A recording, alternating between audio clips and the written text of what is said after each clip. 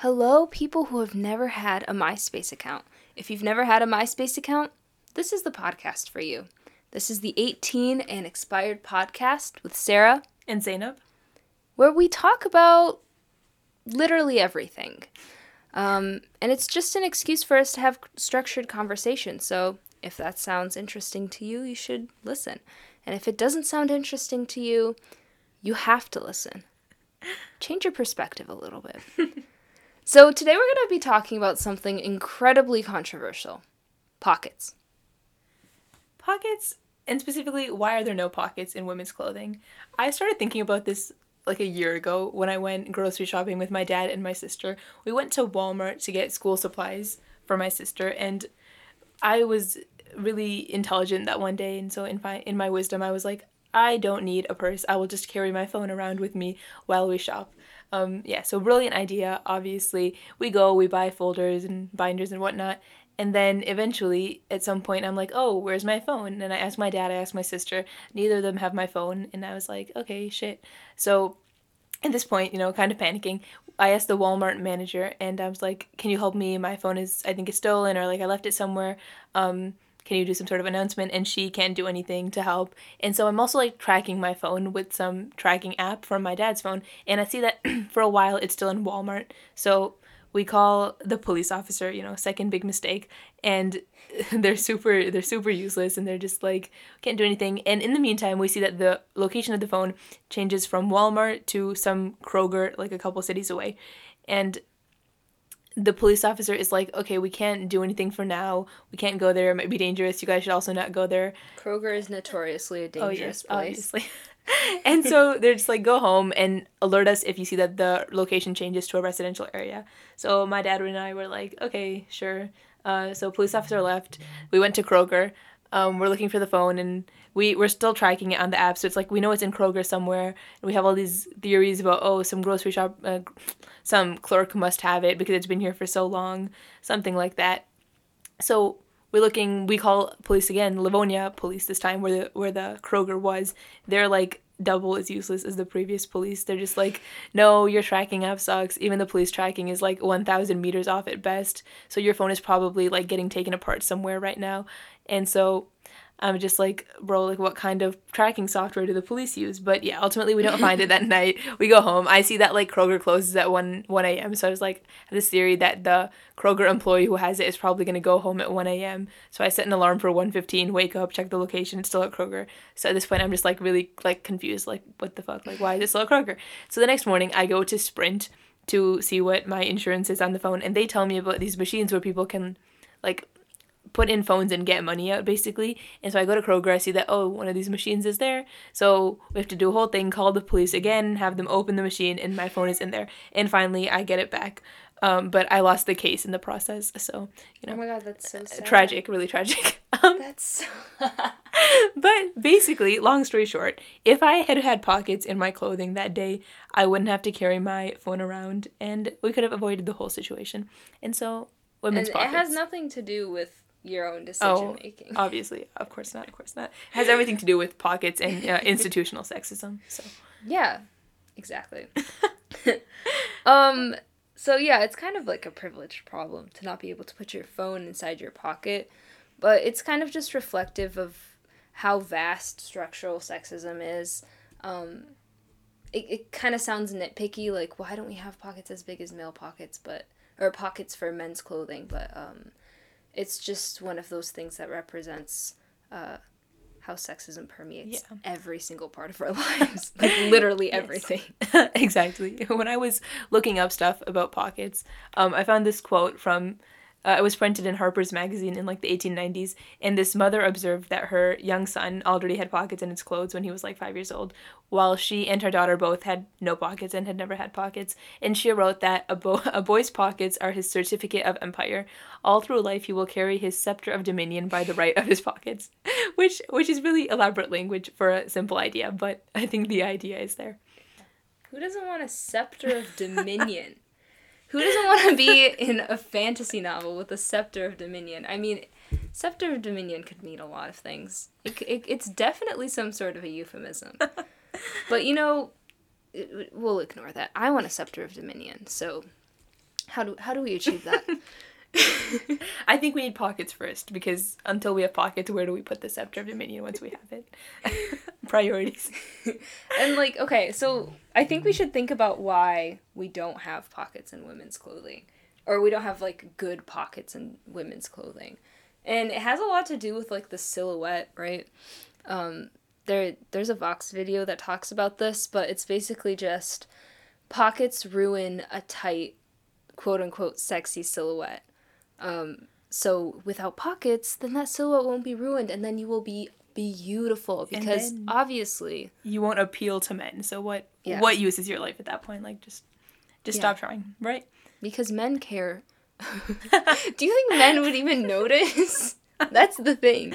Like, all of this stuff is about being more appealing to men, but like, I don't think a man would notice if I was wearing a burqa or or a bikini. At least they put pockets in burqas. But true. But it's interesting because it's not even just about tight clothes, right? Like, it's like about the silhouette, like you were saying. Like, even my looser pants and looser jeans still have pockets that fit like 1/4 of my phone in them. Yeah. So it's just, yeah. But we were talking about this earlier, and we were just trying to look into like, why don't we have pockets right now? What's the like history of pockets in women's clothing? And what we found out is that basically in like the 17th and 19th century, women had these large like pockets that you could attach onto your body underneath your dress. So those are really convenient, and I think we should bring back tie-on pockets just as Victorian era supremacy. If there were, yeah. But basically then pockets started to become more controversial, and there were pocketists and there were anti-pocketists, and there were basically people who like these like practical pockets that you can tie on.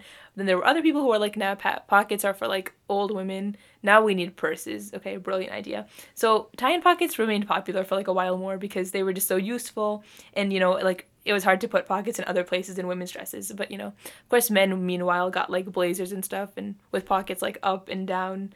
Pocket technology was advanced for them. Yeah, exactly. We just had, like, ancient fanny packs. We were stuck in, like, the Stone Age of pockets, but even that was better than what we have now, right? So eventually, like, dresses went out of fashion and pants became more normal as women entered the workforce. And initially there were bigger pockets because those are obviously useful when you're working, especially, like, manually. But then eventually, fashion over function, and, you know, we wanted, like, form-fitting clothing, or, like, not we, but, you know, corporations wanted us to want form-fitting clothing. And so they were like, okay, no more pockets, thinner waistlines, slimmer pockets, stretchier pants. So that's a brief history of pockets in clothing. And that's mostly in the West, too, because I feel like as you look at different areas of the world, looser clothing is more prominent, and I mean, as you said, with looser clothing in the West, there are still, like, horrible pockets, but in other areas it depends. That's all I can say. It depends. Yeah, I mean, I think when thinking about, like, clothes, especially, like, around parts of the world, it, like, traces back to, like, climate a lot of times in terms of, like, flowy clothes and how many layers and, like, how tight. And obviously now that's, like, less of an issue, but we can see the remnants of that. And also when you add on the layer of, like, Western capitalism, really, really makes it hard for women who are trying to get dressed in Western countries. Why is this such a complex issue, is my question. Why can't we just have like, out of all of the things in that are divisive in the world, like, this is the one thing that I think all women can agree on, or all people who wear women's clothing can agree on. No, Amy Coney Barrett definitely does not want pockets in women's clothing. First ruling as a judge. Yes, Marjorie Taylor Greene definitely doesn't want pockets in women's clothing. She's gonna put up a sign outside her office. No pockets for women. You don't need to go outside. Just stay in the kitchen. You don't need pockets. There are only two genders and no pockets for women. That should be the end of the podcast. The science says that women are supposed to stay in the kitchen and men are supposed to wear pockets. And those are the two identifying factors of. So yeah, obviously you could never binary. need pockets in the kitchen, because what could you possibly do with that? But yeah, it just connects to this larger issue of fashion over function, and ultimately how we're all being ruled by capitalism and corporations, and how we're tricked into thinking that we're tricked into thinking we want certain things, as I was saying, because it makes money for, a few people at the top. But I have a question, and we wrote out a script and everything to try and sound professional, but this isn't in the script. But do you think that it's objectively better to have bigger pockets? Oh my god, this is such a stupid topic. Do you think it's objectively better to have bigger pockets or to have purses? Because for men it's not as socially acceptable to have a purse. You can have a backpack. That's also true. That's true. I think overall, let's just normalize everything for everyone. If you want pockets, you get pockets. If you want a purse, you get a purse. If you want both, you get both. But also, I think it's complicated in terms of, do we truly even want pockets in our clothing? Because I feel like a lot of women do want that, that silhouette, and having pockets, and especially putting things in pockets that bulge is gonna ruin the silhouette, right? This is such a big problem. I mean, you know what I mean? A lot of women would probably be like, no, I don't want pockets, even if they, understand the issue. You know what wouldn't ruin the silhouette is a fanny pack. Oh yeah, fanny packs are so Fanny stylish. packs are just modern day tie-on pockets from the Victorian era, and I think we should bring them back. I agree. If there's anything we use still from the Victorian era, it's just those tie-in pockets. We can leave the rest of it behind, but the pockets. Oh my god. But no, regarding the is it objectively better to have pockets thing, I think it's just about can we even. It's like that thing about true desire, and can you even separate it from manufactured desire and all the desire that capitalism and corporations and societal expectations and all of those things have put in people? Can we even say at this point what people really want, This is too smart for me to understand. I don't think we can separate our desire from any outside influences. So I guess that definitely includes marketing. And especially now when we're literally always bombarded with advertisements, whether covert or overt, can we even make our own decisions anymore? Do we even have any thoughts that aren't directly related to what is marketed towards us? This is very true. But I think also, completely going off script here, regarding your thing about, anymore, right? Can we have thoughts anymore? I think it also is, a larger topic about everybody who's oh, this generation doesn't, think for themselves. But at any point in human history, could you separate? Because there was always patriarchy and societal expectations and all of these things, right? It's just, the new form of it. Yeah. But I think what's different is that it's so psychologically informed. That's true. If you think about, advertisement on social media or social media algorithms, there are people who literally understand how our brains work, helping to create these algorithms and these marketing strategies. So it's a magnified version of what already existed. And I wonder what the ramifications of that are. Whether it is in our decisions to buy certain things, to like certain things, like pockets or not pockets, or just things in general, like political leanings and moral ideologies. Yeah, but pockets. But pockets, though. No, I think you're right. I don't think there's any such thing as true desire at this point. And I think that it's also kind of terrifying because we're also just progress is happening, and we would like to all think that progress is happening, but in some ways that the big brother figure is stronger than it ever was, Yeah. because of all these things like technology, marketing, etc., etc. Because can progress really happen if we still have the same structures that we had before? We're working within those same structures. We're just trying to change how a few things work. How did we get from pockets to this? I don't know.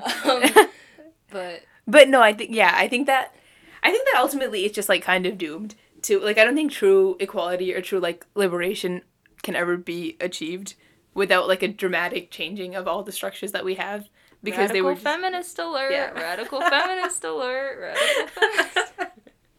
But she takes one women's and gender studies class, and now I feel like my whole life has been a women's and gender studies class, to be fair. But But, like, you understand Yeah. what I mean. Yeah, I do. Yeah. Like, how long can you keep climbing in the same system? Like, you're never going to reach the top. You're just going to be climbing for your whole life. You know? Exactly. And some people are just at the top from birth. So fun. And some people are tumbling downhill. Oh, yeah. Just like me. This is an interesting metaphor. Did you just, like, come up with it on the fly? I feel like you can add so many things to it. Environment affects how fast you can climb up. Very true. If it's snowing... And how fast you can fall down. True. Conversely. If it's snowing. If it's snowing. How well do you think Elsa would do climbing up? Elsa is I mean, she's born into... Elsa, she's royalty. She's white. She's beautiful by, like, societal standards of beauty. I don't think she even has to climb anything to begin with. She's already at the top. I saw her climb the mountain in that movie. Oh, yeah. What are we even talking about? I was, like, trying to add something interesting. Because, like, Zainab just knocked it out of the park. I don't even know what And I just said Elsa because I have a younger sister who is obsessed. Our next podcast series can just be, like, analyzing the, like, social positions of various Disney characters. But spoiler alert, they're mostly the same. Well, okay. Now I'm gonna talk about this. Please do. This is... Okay. But, I think a lot of people talk about, like, Snow White and how she's annoying because she was, like, a princess and she didn't really fight for herself and she, like, immediately married the first dude who kissed her and all of that stuff. But if you're thinking about, like, her social standing, the fact that she is literally a victim of abuse and a survivor of abuse and the way that she reacted to it is not to, like... I think she could have easily, like, hurt her queen lady, her stepmom, or done something to, like, physically fight back, and a lot of people are like, oh, she should have done this, she should have done that, why did she just, like, run away, that's so weak of her, but, like, that's incredibly strong to just be able to leave an abusive situation. Yes, so true. Why, like, I feel like we tend to look at it through this lens of, like, what would a man do? Oh my god, that sounds so stupid. But, like, you know when you, like, experience harassment or something, and a dude's like, just get a knife. Yeah. Or just get a gun. Or, Yeah. Like, that's, just because that's something you might do doesn't mean that's the ideal way to respond to the situation. Doesn't mean that that's the only way to respond to the situation, and it doesn't mean that me responding to the situation by just leaving is a bad thing. You know, I feel like we're kind of forced into... Yeah. I think that's one of the problems with, like, earlier Disney movies, especially, like, Snow White, Cinderella, Sleeping Beauty, that, like, you know, holy grail of Disney movies.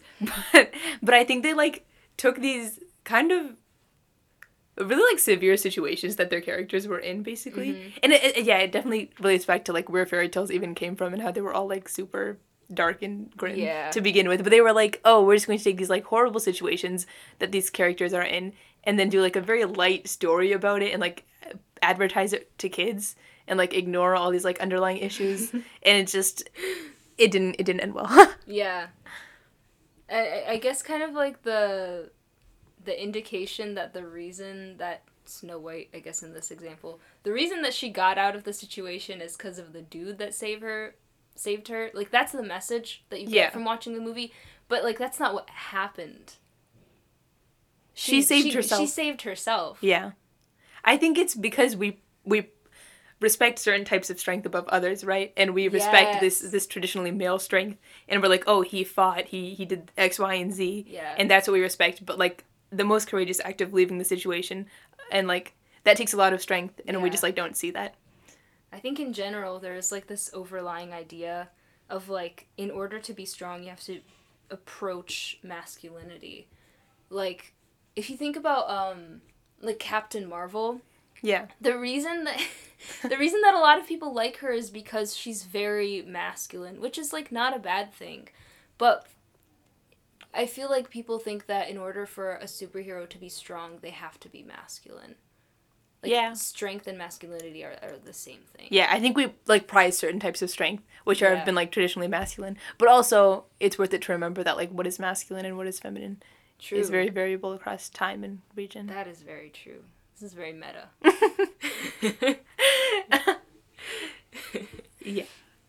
But Or like, okay, here's another thing.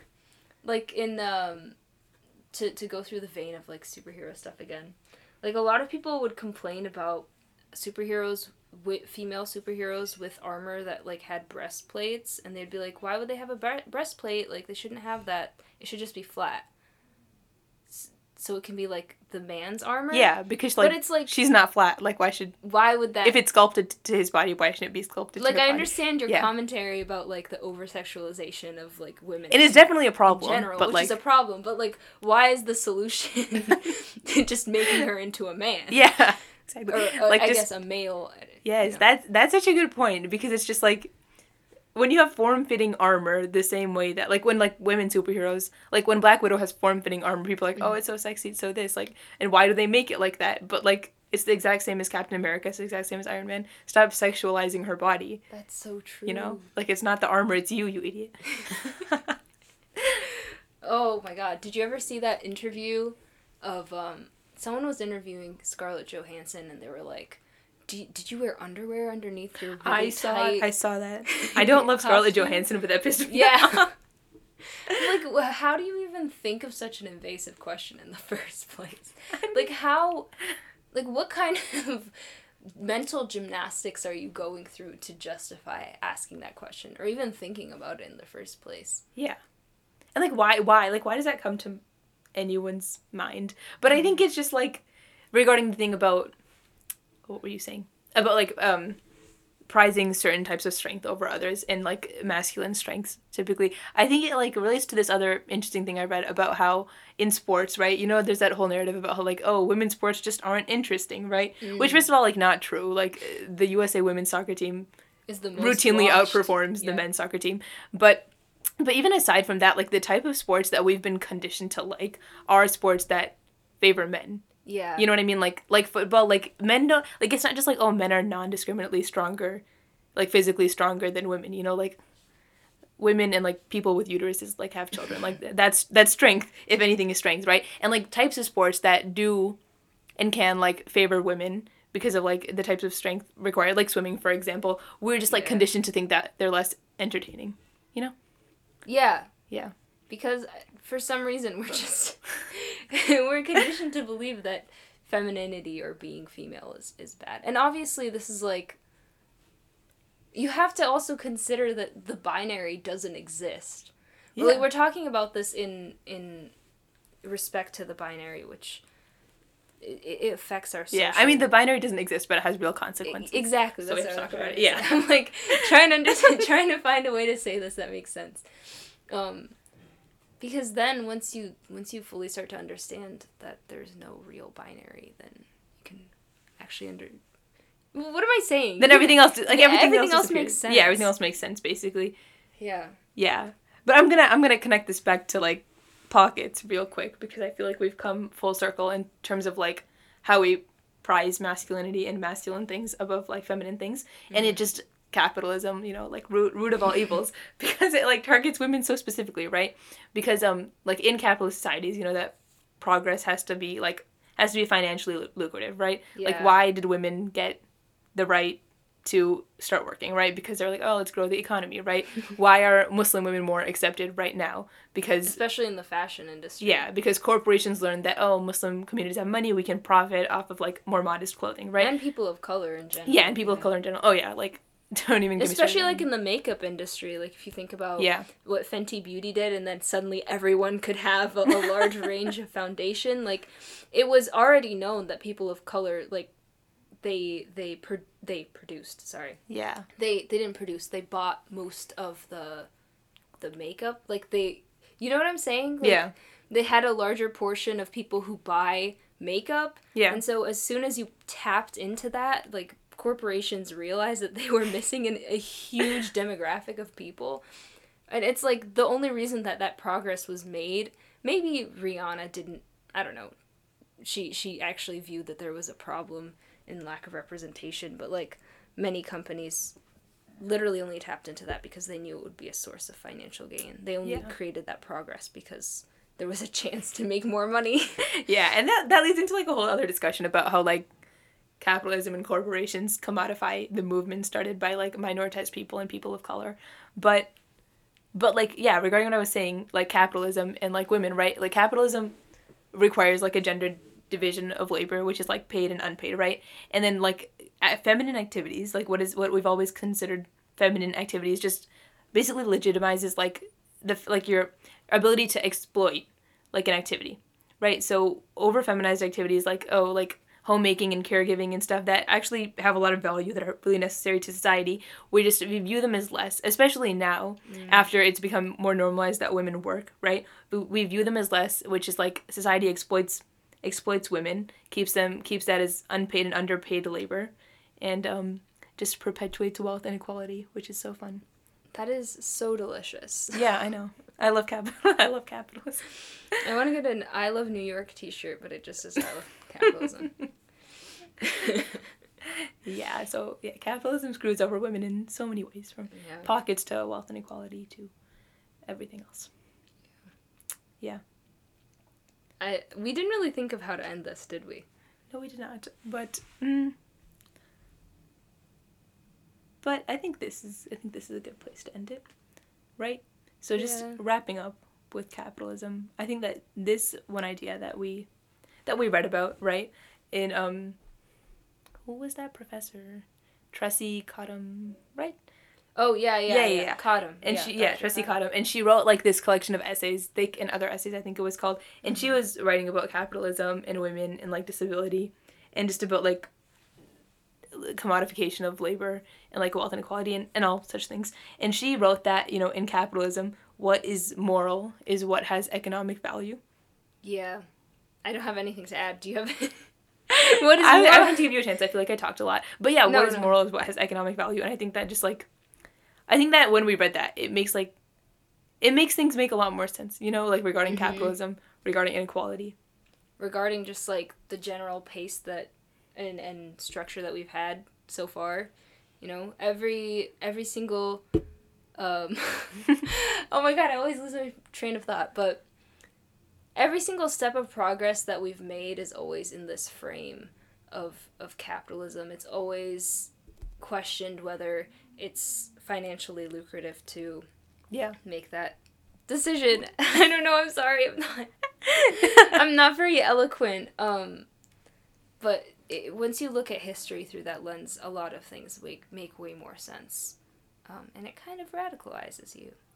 Yeah, I think it goes back to our earlier idea about you can achieve through liberation in a capitalist society, or in this society that we have, that, everything needs to change for real progress to be made, which is either very hopeful or very depressing. Your choice. I'll choose that it's hopeful. Okay. I'll choose that it's depressing so we can have a good balance. I thought you were going to choose hopeful so we could end on, like, a kind note. No. Okay. Nothing is that simple. Nothing is simple, ever. Least of all pockets. All right. Thanks for listening. Bye. Bye. Join us for another mental break.